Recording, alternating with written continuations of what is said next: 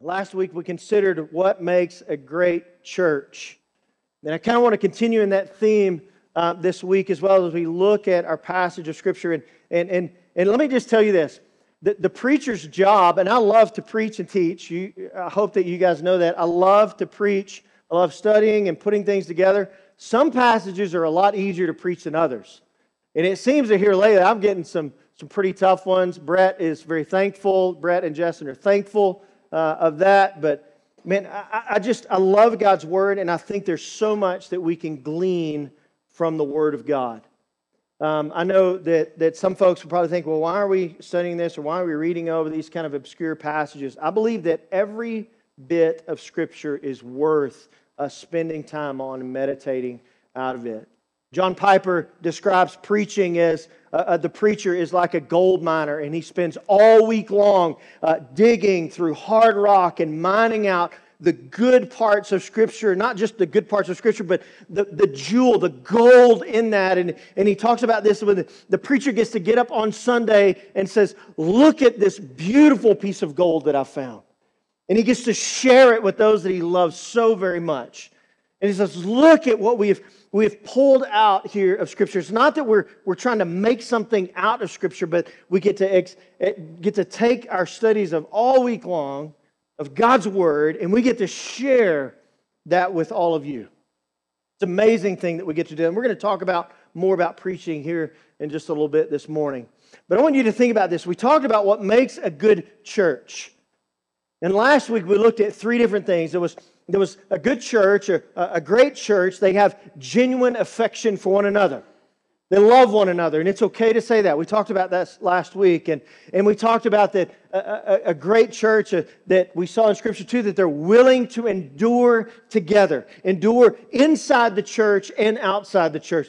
The difficulties that we endure, the sufferings of one another, but we also endure for the sake of God's kingdom outside the body of believers as well. When there are things in this world that come in and want to infringe on the goodness of the body of believers. And the third thing too is that we talked about that we labor together, that we work together, that everyone has different gifts that we can use to build and grow God's kingdom. That's how He works. Now I want to continue with that kind of that theme today as we look at our passage of Scripture. And I ask the question again, so what makes a great church? I want you to think about that as we walk through some of these things this morning. And my job is to look at the text and go, what is God speaking to us here? And how can we kind of just look at this account of history here, and what is God speaking to us here as well? I want to continue this. So what makes a great church? Remember that the church is a people. It's not a building. It's not a name. It is a people redeemed by Christ through faith in His death, burial, and resurrection. And a great church is one that has deep love for the Lord, has a deep love for the truth, and has a deep love for people. This is what we talked about last week. If you're looking at your notes from last week, maybe you have that in there. And here's the reason. God has called us. He's called us out of darkness into marvelous light. We just sang about that. That He's called us out of darkness into marvelous light. The church. The church is what God has called out of the darkness of the world, made it His own, put it into the light, and we live in the light. The Greek word, if you look in Scripture, the Greek word is ekklesia, and simply what it means is just the assembly. But it's interesting that God chose to use just that word assembly that we refer to as the church, of gathering of believers, Christians. So we like to look at it as the assembly of the called out ones. It means the assembly or called out ones. That we're called out of this darkness and into faith and joyful submission to the Lordship of Jesus. That's the church. We see in Ephesians 1 where Jesus is the head of the church. I'm not the head of this church. Christ is the head of this church. Christ is. We need to remember that as well. He has brought us together as the family of God through the truth of the gospel. The gospel is the foundation. God's Word, this Logos, the Word, the gospel is our foundation. That's what unites us all together. So looking at the church, we typically see the church in two different ways. We typically see the church as one, the big C church. That's the universal church. That is the collection of all believers that ever has been or ever will be. That is the big C church. It's encompassing all believers that have put their faith in Jesus. And then there's the local church, or what we like to say, the little C church. Calvary Severance is a little C church. It's a local church, local collection, a body of believers that we're committed to one another and committed to the Word of God and making Jesus non-ignorable. It's the little C church. And here's the thing. This is kind of what I want to talk about this morning. The local church is vital to a believer. Because this is where members of the big C church we can apply what we call these body principles. These things that were all gifts that we have. We can apply those together. It's where we locally commit to one another. We serve together. We learn together. We hold each other accountable together. We affirm one another together, and so on. This is the purpose of the local church, and it is vital to the Christian. It's vital to the believer. To neglect the fellowship of the local church is going against what God has designed. And what we see in our passage of Scripture today is a glimpse of the beauty of the early local church. Now, we're going to look at some interesting stuff.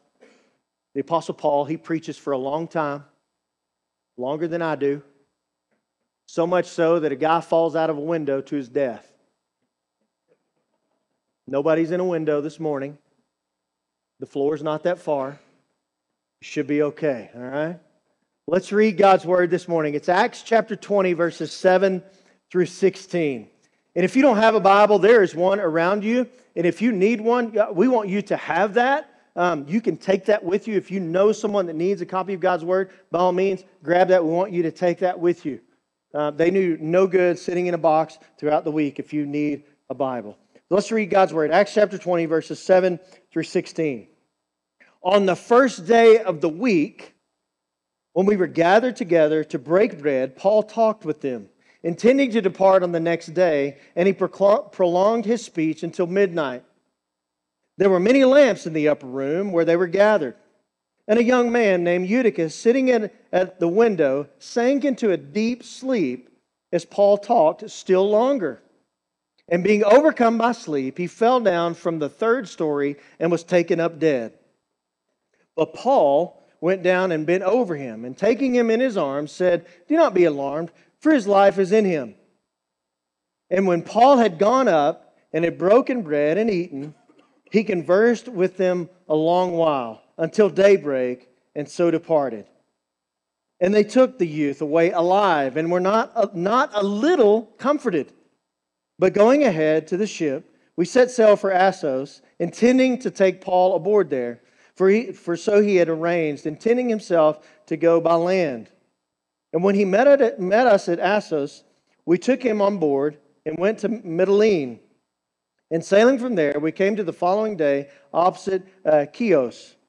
The next day, we touched at Samos, and the day after that, we went to Miletus. For Paul had decided to sail past Ephesus so that he might not have to spend time in Asia, for he was hastening to be at Jerusalem, if possible, on the day of Pentecost. Let's pray and ask God to bless our time this morning. Father, in heaven, we praise you for all that you are. We thank you that you are a God that has designed your body of believers, that you call us out of darkness into marvelous light, and you have designed your body of believers to gather together to worship you and to labor for the growth of your kingdom. Father, my prayer is that you would help us to see the beauty of that, to help us to see the gift of the church that you have given us. And Father, help us to be the gift of the church as well. Lord, we love you. We thank you for all that you are, all that you do. We thank you for Jesus. We thank you that he is the head of the church and he has established the church by his death, burial, and resurrection. And it's in His name that we pray. Amen and amen. If you look at our passage here, and just kind of catching us up here, according to our passage, Paul and his traveling partners spent a week in Troas, and they gathered with believers on the first day of the week. And they gathered there for the preaching of the word and taking of the Lord's Supper. You notice there in verse 7, it was the first day of the week. They gathered together, much like we're doing here, to worship together. Now keep in mind, there was no First Baptist of Troas at the time. There were certainly synagogues that Jewish believers, Jewish people gathered in regularly, but this was in a home. They didn't have this established place that they could go to. They didn't have a school that they could rent out to have church in. So they met in a home, and obviously it was kind of big, and of 3 stories, and there were a lot of lamps, and it was in the evening, and they were gathering there to worship. They met on the first day of the week, and they did so for specific reasons. This is what we see here. A local church regularly gathers together on the Lord's Day for worship. This is what we see here. This is the first example that we see of the early church, and they gathered on the Lord's Day to worship. To gather together. We see all throughout the New Testament, Christians gather together on Sunday, the first day of the week. And the reason is it's the day of Christ's resurrection. This is why we meet on Sundays. Believers met and worshiped on Sunday, and we still do, because at the heart and the foundation of the new covenant is the resurrection of Jesus Christ.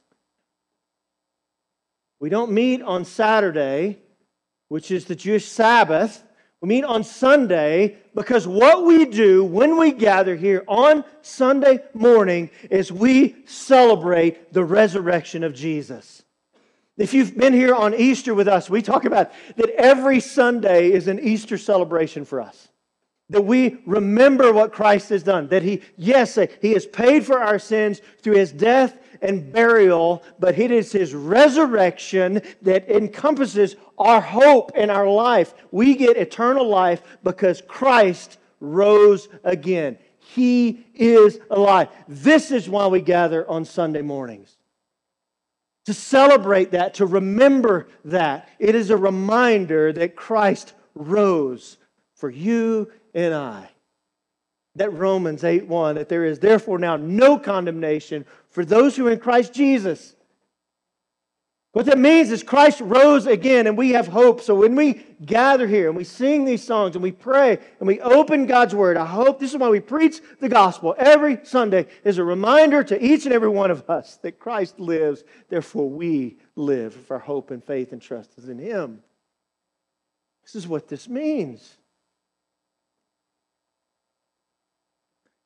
Believers, we meet and worship on Sunday. We still do because that is the foundation of the new covenant. It's Christ's resurrection. Now, I have to understand this because a lot of people think, well, what about the Sabbath? What about the Sabbath? The Sabbath was the sign of the Mosaic covenant. You can read about that in Exodus 31. I have a lot to talk about this morning, so we're not going to go there. Food's getting cold. But you look at Exodus 31, it was written for the nation of Israel. But it doesn't take long if you look through the New Testament here, what we see here, maybe look at 2 Corinthians chapter 3 or Hebrews 8, that we are under the new covenant that Christ has made through His death, burial, and resurrection. It's a new covenant that we live under. We also see here too, the reason why we don't meet on Saturday, we do on Sunday, is nowhere in the New Testament are we commanded to keep the Sabbath. You won't find it. In fact, what we see is historically, the New Testament church, these believers, they meet on Sunday, the Lord's Day. We're not commanded to keep that. You know what we are commanded to do? Check this out. Look at Hebrews chapter 10, verses 23 through 25. Let us hold fast to the confession of our hope without wavering. For He who promised is faithful. And let us consider how to stir up one another to love and good works, not neglecting to meet together as it is the habit of some, but encouraging one another, all the more as you see the day drawing near. We may not be under the old covenant, but what we are commanded to do is to do these. We are to hold fast to the confession of our faith, and we do this without wavering. You know what that means? That we do it continually, consistently. It's not when we feel like it. We hold fast to this confession. What is our confession? Christ lives. He rose again. That is our confession. Now listen to what he says. He says, for he who promises faithful, and let us consider, listen to this, let us consider how to stir up one another. I learned this, and my favorite translation of this is the NIV. It says to spur one another along. We talked about this a few weeks ago. Anybody ever been spurred before? It kind of hurts, but it's good. We're to stir one another up for what? To love and good works. And the writer of Hebrews says, hey, don't neglect meeting together. Some of you are, but don't do that, because it is how we're reminded to hold fast to our confession that Christ lives. What we see here is that we are to physically gather together on the Lord's Day to worship together. Anybody else hate COVID? You can ask Brett and Mark and Shelby and my wife. I hated COVID because for about 3 months I had to be a televangelist, and I hated it. I preached to a camera in my basement. And you know what was so bad about that? It was so hard for me. I couldn't gather with my brothers and sisters. I couldn't see your face. I couldn't hug you, and I couldn't tell you face to face that I love you, and I couldn't be reminded from you to me that Christ is risen. It is so vital that we gather together to worship together. There's just something about being together on a Sunday, worshiping together. It's good. We need to see each other. We need to hear each other sing. We need to engage in corporate worship of King Jesus together. And here's the thing. I believe that one of the greatest tools of the enemy is convincing us that gathering together for corporate worship is not that important. We get convinced that there are more important things to do. And I'm going to say some hard things because I love you. Sometimes the enemy convinces us that our kids' sporting events are a lot more important than what we do here on a Sunday morning. Or maybe our leisure activities are more important than gathering with the saints and worshiping King Jesus. Or maybe we even convince ourselves we just have something better to do. Now, I'm not talking about the occasional, hey, I can't make it. I don't want you to think about these things. Honestly, I mean, when we put other things ahead of gathering for worship, what are we teaching other people, especially our kids? What we're teaching them, maybe we wouldn't say this out loud, but honestly, what we're teaching them is, yeah, it's really not that important. Church, it's vital that we gather together. It's vital that we gather together to worship together. I want you to think about this. This early church, you think about the things that they were facing at the time and will face. They were facing persecution and hardships, yet they saw the importance of meeting together because they knew the world is evil. And they needed to gather together to be encouraged and equipped to be who God had called them to be. I think our American church today, we are too comfortable. We are way too comfortable. I'm amazed at churches in other countries where it is so dangerous for them to gather together. And some of these believers, they get up and they travel for miles on foot to stay all day, to sit under preaching and teaching of God's Word. And they wouldn't trade it for anything, even under just the threat of being put in prison or being killed, because it's so important for them to gather together as the called out body of believers to worship together. We need to do the same thing, because here's the thing. When we neglect to gather together, we neglect to love one another, encourage one another, to serve one another, to instruct one another, and to labor together to reach the lost. There's a story I heard a long time ago, and you probably have heard this as well. There was an old country pastor that knew of a guy, an old rough fella that hadn't shown up for church in a long time. And it was during hunting season. This guy, he was at his deer camp, and in a Sunday evening, this preacher traveled out there, and he found this guy sitting in front of a campfire. And he sat down with him, and he said, "Hey, preacher, how you doing?" And he said, "I'm pretty good. I just want to come and see how you're doing. I haven't seen you in a while." He goes, "Yeah." And as the preacher's talking to him, the preacher takes some tongs, and he gets a coal out of the fire, and he doesn't say anything. He just takes it, and he kind of sets it over here by itself. And the guy says, "Yeah, preacher." He says, I love the Lord. I love Jesus. And, I read my Bible. And when I'm sitting in a deer stand or something, I read my Bible and all that stuff." He goes, "I just don't see the need to go. I'm just out here in the woods, and I get to worship the Lord." And I don't deny that. And the preacher says, "Hey, I don't deny that."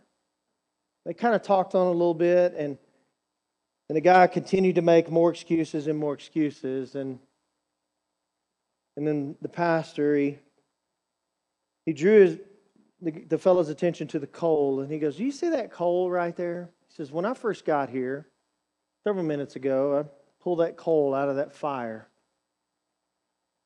It was hot when I pulled it out. It was burning really well. But look at it now. No longer glowing. Probably could pick it up with your hand. It's cooled off enough." And the preacher took the tongs, and he took it and he put back into the fire. And it was just a few seconds later that ember or that coal was burning hot again. And the preacher says this is kind of like us, believers. When we fail, when we neglect to fellowship and worship with other believers, we get separated from that, and that heat and that fire begins to dwindle.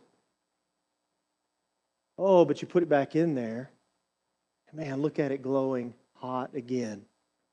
And you think about that. I heard that story and I thought, man, what a great illustration for us, because it doesn't take much at all for us to maybe miss a Sunday or just begin to maybe slowly step out of just a fellowship of believers, and before long, we're kind of like that coal that's not hot anymore. And our passion for the Lord begins to dwindle. Here's the thing. When we gather for corporate worship on the Lord's Day, it is good for us. We feed on each other. We encourage one another. We build each other up. And here's what we do. We consistently remind each other of the resurrection of Jesus. And that is our hope and our joy. I want you to see this too, that we see in our passage of Scripture here, that a local church gathers regularly for the preaching of the Word. On this first day of the week, these believers gathered together to hear the Word of God preached. And Paul was preaching. He preached a lot. That's why they gathered together, to hear the Word of God and hear it read and hear it expounded upon. I love what John Piper calls preaching. He calls good preaching is expository exaltation. It means that we take Scripture and we go, let's see Jesus in here. Let's see the glory of God in here. Let's unpack this. And our hope is that my hope is that I can point you to Jesus when you look at God's Word and you leave out of here and we've studied God's Word, you see Jesus clearly. You love Jesus more. That is my hope. And this is, I believe, what John Piper talks about when he calls this expository exaltation. We see the importance of preaching in this text here. I think it's very clear the importance of preaching of the God's Word in this text. Let me kind of unpack this just a little bit. The room was crowded. Paul's preaching his guts out. Lots of folks in there, and these lamps are going, and he's preaching and preaching and preaching and preaching. And there's this boy that wants to hear the preaching of the Word, but he's probably worked all day long. These lamps are in there. It's probably stuffy and smoky, and oxygen levels a little lower because all of these lamps and all those other people breathing in there. And he crawls up to a third floor window, maybe to catch a breath of fresh air, but he's sitting up there and he falls asleep. And when he did, he fell from the window to his death. And I believe he was dead because Luke writes Acts, and Luke was a doctor. He would know if a fellow's dead or not. Luke says he's dead. He's dead. Now notice that Luke doesn't make a big deal about this. This is what I noticed when I read this. Like, here's this kid, he falls out of the third floor window. Paul goes down, hey, don't worry about him. His life's still in him. That's what he does. He says the boy falls to his death. Paul stops preaching, takes the boy in his arms, and the Holy Spirit restores his life. Now notice this. What does Paul do? What does he do? He goes back to preaching. He goes back to preaching and teaching. The emphasis is on the preaching of God's Word because Paul knows that it is the Word of God rightly handled and proclaimed is central to believers gathering to worship. Yes, it's an amazing thing that here's this boy that falls to his death and God restores his life. But it's the preaching of the Word that's central here. The preaching. It's not the miracle, it's the preaching. It was the Word of God proclaimed that is vital to the health of a church. It's not a miracle. It's God's Word. Stephen Lawson says this about preaching. He says, the preaching of the Word of God is so critically essential for the spiritual vitality of every church because it is the primary, ordinary means of grace. You take that away and you have removed from the church God's primary means by which He is pouring His grace into the lives of the congregation. The preaching of the Word. That's why we say, open your Bibles. That's why when we preach, these men that stand in this pulpit, their job is to point you to Jesus, to clarify the text. And it's why we have other passages of Scripture that support what we say, because it is the Word of God that is vital, and it is central. Listen to what Paul tells Timothy, 2 Timothy 3, 16 and 17. If you're turning there, I encourage you to I'm going to give you a minute. 2 Timothy 3, just turn there. You need to see this. 2 Timothy chapter 3, verses 16. Paul tells Timothy, he says, all Scripture is breathed out by God and profitable for teaching, for reproof, for correction, and for training in righteousness, that the man of God may be complete and equipped for every good work. Paul says, preach the Word. Because it's vital. It's vital. And if you go into chapter 4, look at the first two verses of chapter 4, 2 Timothy 4, verses 1 and 2. Paul says, I charge you in the presence of God and of Christ Jesus, who is to judge the living and the dead by His appearing and His kingdom. Preach the Word.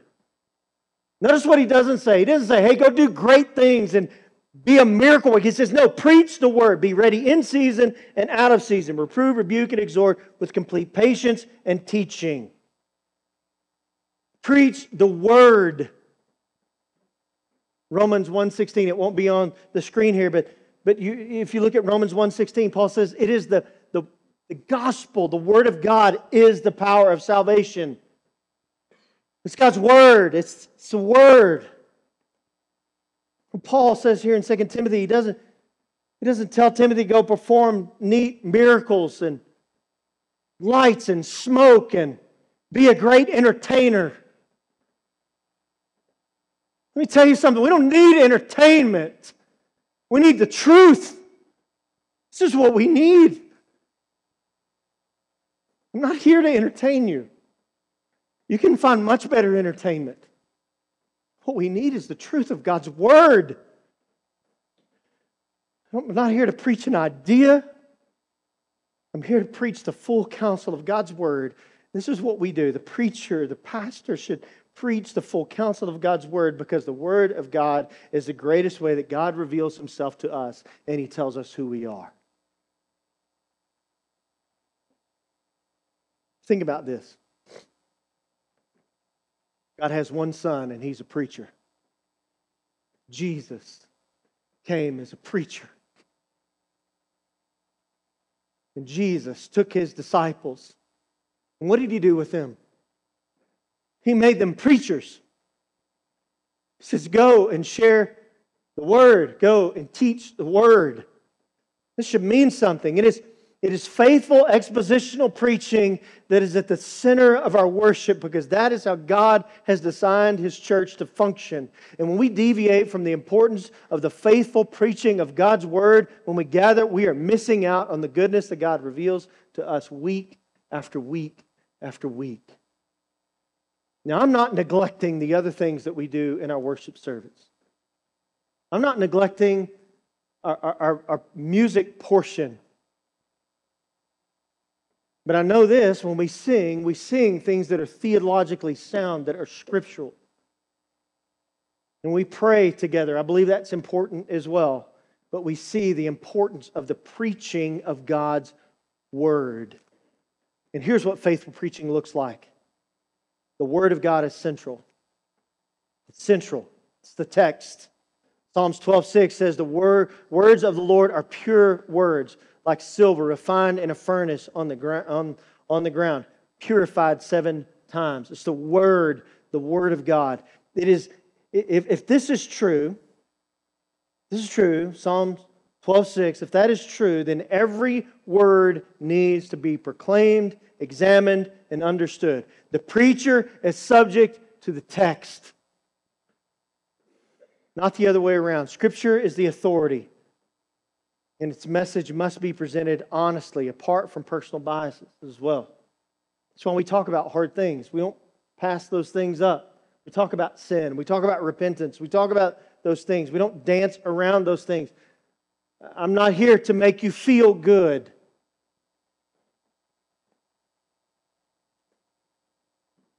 The man that stands in the pulpit will stand before God one day and give an account for how he teaches and preaches. And that terrifies me. It terrifies me. But I know this, our job is that I want you to see the glory of Christ. I want you to see the resurrected Jesus. I want you to cherish Jesus and what He's done for you. When we do this, we understand that Scripture is the authority. And its message must be presented honestly, apart from any of those things. And we know that it is the Word of God that changes lives. It's the Word of God that changes lives, not me. It's God. It's God's Word faithfully proclaimed over and over again. This is what Paul says to the Romans. Romans chapter 10. This is why I say we're a Romans 10 church. It says, everyone, verses 13 through 15, everyone who calls on the name of the Lord will be saved. Right? We love that, right? Everyone who calls on the name of the Lord will be saved. Well, how then? Paul says, well, how then will they call on Him whom they have not believed? And how are they to believe in Him in whom they have never heard? And how are they to hear without someone, what? Preaching the Word. And how are they to preach unless they are sent? As it is written, how beautiful are the feet of those who preach good news. It's a regular preaching of God's Word. It's a reminder of who Jesus is and who we are. And we desperately need that reminder. Week after week after week, we need it. Why? Because we're quick to forget. We're quick to forget. The beautiful thing here, too, that a local church gathers regularly for the observance of the ordinances. That's what we see in our text here. We see here, too, that these believers, along with Paul, Luke is there with them, observed the Lord's Supper. It's one of the ordinances. They took communion together. See it in verse 7 and verse 11. Evidence of that. It's not a reference to a casual meal. This is, most theologians believe, this is call to partake of the Lord's Supper. And I'm going to justify that here in just a second. It was the observance of the Lord's Supper. The disciples were commanded to observe the Lord's Supper regularly. Jesus told them to do this. We see this in 1 Corinthians 11. Paul writes about this. 1 Corinthians 11, 23 through 26. He says, for I received from the Lord what I also delivered to you, that the Lord Jesus, on the night when He was betrayed, took bread, and when He had given thanks, He broke it, and He said, this is my body, which is for you. Do this in remembrance of me. In the same way also he took the cup, and after supper, saying, this cup is the new covenant in my blood. Do this as often as you drink it in remembrance of me. For as often as you eat this bread and drink the cup, you proclaim the Lord's death until He comes. We're commanded to do this. Why? To remember what Christ has done. And we have to understand too, we talk about this too, there's two ordinances of the church. The Lord's Supper and baptism. There are two things that Jesus told the church to do. Hey, take of the Lord's Supper, remember me, and baptize new believers. Baptize them. This is what we are to do.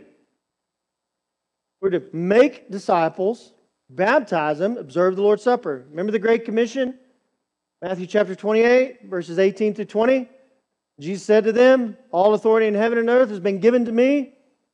Go therefore and make disciples of all nations, baptizing them in the name of the Father, the Son, and the Holy Spirit, teaching them to observe all that I have commanded you, and behold, I'm with you to the end of the age. It's a command from Jesus. Go, preach the Word. And when people embrace it and they believe it, and they confess their faith in Jesus, you baptize them. And then regularly partake of the Lord's Supper. This is what we are to do. Why do we do these things? Why do we take of a little cup of grape juice and a gluten-free cracker? Why do we do that every week? Why do we roll in a cattle trough in here that sometimes leaks and dunk people in there? Why do we do those things? It's a regular reminder of God's kindness to us. Church, it is a regular reminder of Christ's kindness to us. We observe the Lord's Supper as a reminder of our sinfulness and the deep need of a Savior. This is why we make it a big deal. It's not something that we should shove off into a corner of a service. It's a big deal. It is a reminder of our inseparable relationship with Jesus as believers. And it's a reminder of our fellowship with one another as well. It's a family meal. And it's meant as a reminder of how and why we are a family because of Christ and His resurrection. Baptism is also one of those beautiful things that is meant for the church to observe. It's for the church. That's why we do it on a Sunday morning. We make it a big deal. It's a baptism service. And here's the thing. We're going to have a baptism service in January. And if your faith is in Christ and you haven't been obedient to Jesus in baptism, let's celebrate that. Let's do this. You're a living reminder to us all of the goodness of God, what He's done through Christ.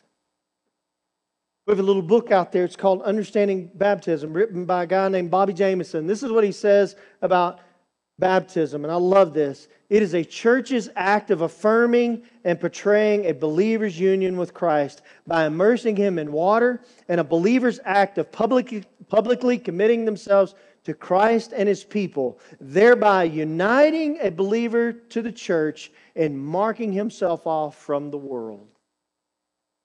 This is why baptism is a celebration for us, because it is a reminder to us of what Christ has done in the life of that believer and in our lives. When we have a baptism service, don't you remember when you came to faith? Isn't it a reminder of the goodness of the gospel for you? Nobody? Just me. Isn't that a reminder when we see these folks, when we celebrate? This is why we cheer, we clap.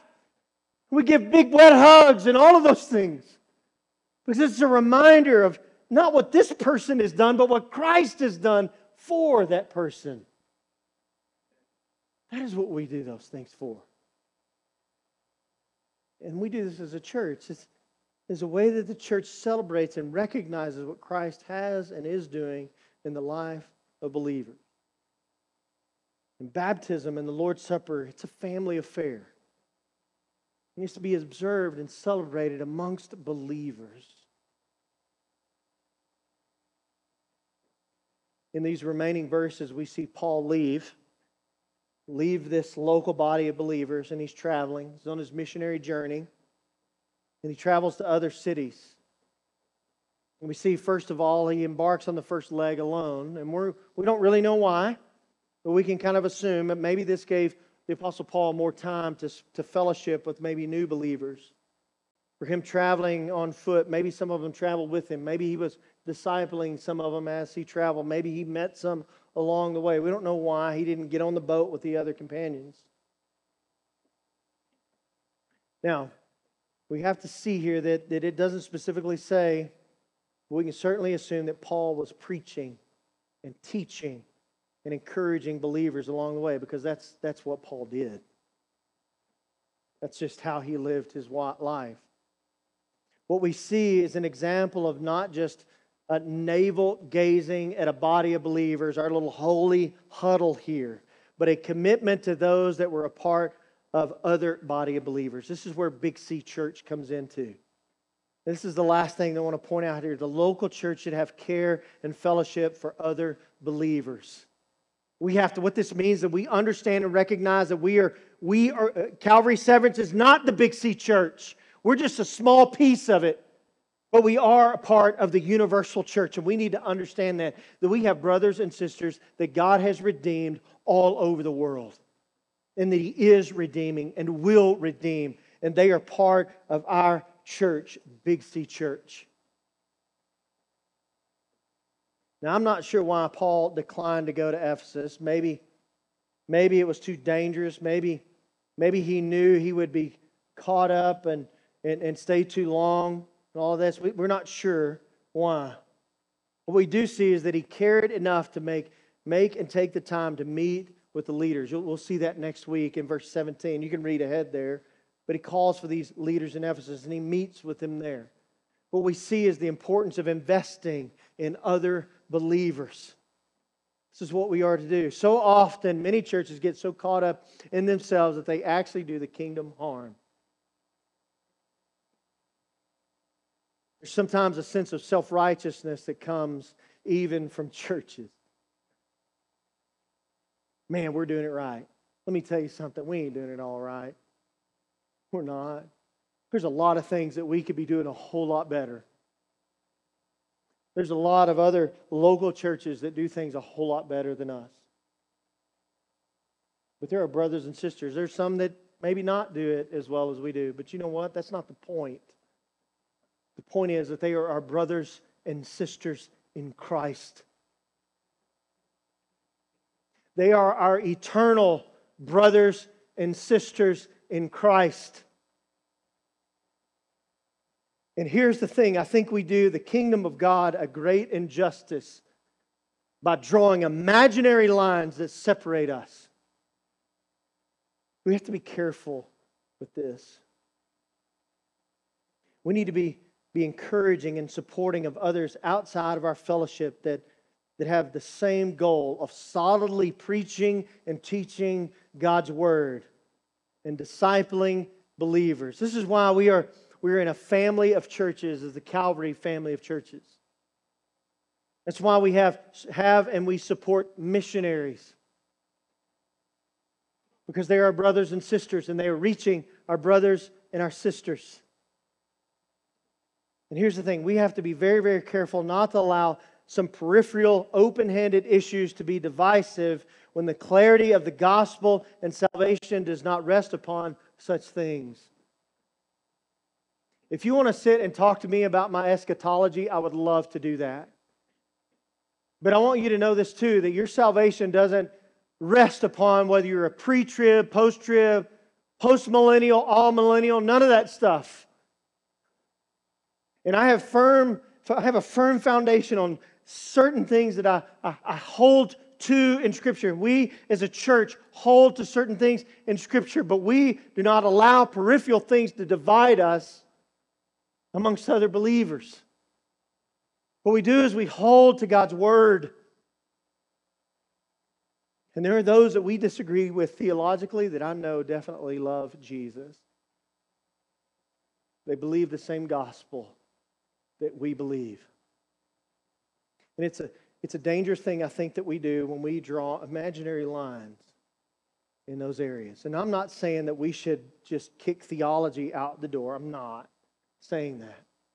What I'm saying is we don't need to allow it to be a division when it shouldn't be a division. It's a sermon for another day. We should be careful not to allow those things to be divisive in us. And here's what I know. It is a beautiful thing when the Big C Church labors together for the kingdom of God. It's a beautiful thing. When we make the gospel of Jesus Christ first and foremost, the resurrection of Christ first and foremost in all that we do. The local church is vital for the believer. It's vital. It's vital for the believer. It's our home. It's our home. I want you to think about this. This is where we are nurtured and we grow and we help others do the same thing.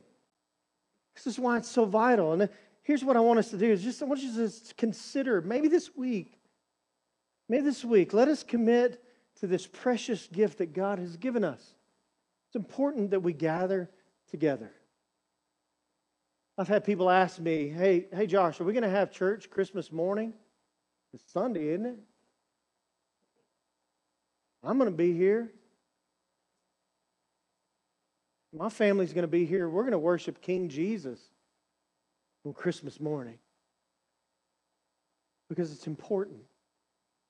And it's vital that we gather together. So I have 4 questions for you just to consider as we go about our week this week. Are there things that you need to make a priority? Are there things that you tend to make a priority over gathering as a church body? Now, I understand, I used to have to work on some Sundays, and I get that. I'm not talking about those things, but there are things that we tend to make a priority over the beauty of gathering together on a Sunday morning to worship. Maybe we need to wrestle with those things this week. Here's the second one. Are there hindrances for you to cherish the preached Word of God?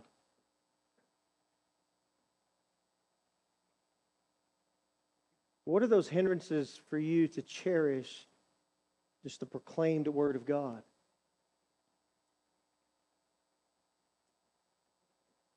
Maybe we need to wrestle with those things too. I don't like the sound of that old boy's country voice or whatever. He goes too long, whatever. Maybe the Lord's trying to teach you something about the goodness of His Word.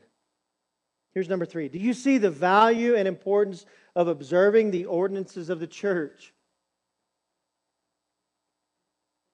In my early childhood, this was one of the things I never really understood. We took the Lord's Supper every Sunday, and it was one of those things. I guess it just got to be this repetition thing where it's the time when I get a taste of a stale cracker and some old grape juice, and that was what it meant. Until I was really sat down and explained the purpose of what we do and the ordinances of the church, of the Lord's Supper, and the importance of baptism. And here's number 4. Do you see the beauty of the church working corporately together for God's glory and the joy of His people? I guess maybe what I'm asking in all 4 of these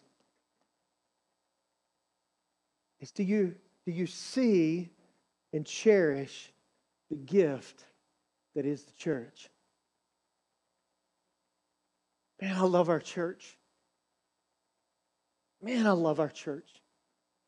I love all of you so dearly. I love it when we sing together.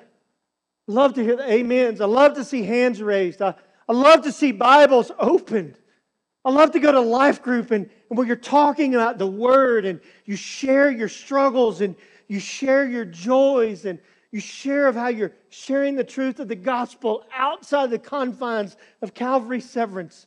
It just livens my soul when we do those things. I love the church. What a precious gift it is. And my prayer today is that we not take the gift of the church for granted. So let's pray and ask God to help us in that. Father in heaven, I thank you that you're holy and righteous and you're sovereign in all things, and you have given us the gift of the church. both universal and local, and I am so thankful. I'm so thankful that you give us this gift. And Father, my prayer is that you would help me and all of us to not take the gift of the church, your bride, for granted. And Father, may we not look at church as something that we go to, but something that we are. That we are the assembly of the called out ones. And that we are to fully, all of us, engage in encouraging and equipping and holding each other up and pointing to the resurrected Jesus. So, Father, I ask that you help us to do that, because there are so many things in this world that pull us away from those things, that are just laboring to draw us away from the goodness that is the church, your bride, where you are the head. So, Father, forgive us where we have done that. And Lord, would you draw our affections to you, because that is why we are the church. It's because you have stirred our affections for you. Father, help us to look at the goodness of the gospel. My prayers for those that are here this morning that are, maybe they've just thought they were coming to church, but maybe you are calling them to the church and they are submitting their lives to you today, that you have called them. And Father, I pray that they would lay those things down at your feet and they would embrace the goodness of the gospel. And that we, as the called out ones, this holy assembly, we could celebrate with them. So Father, I pray that you would work as only that you do. And it's in Jesus' holy and precious name that we pray. Amen.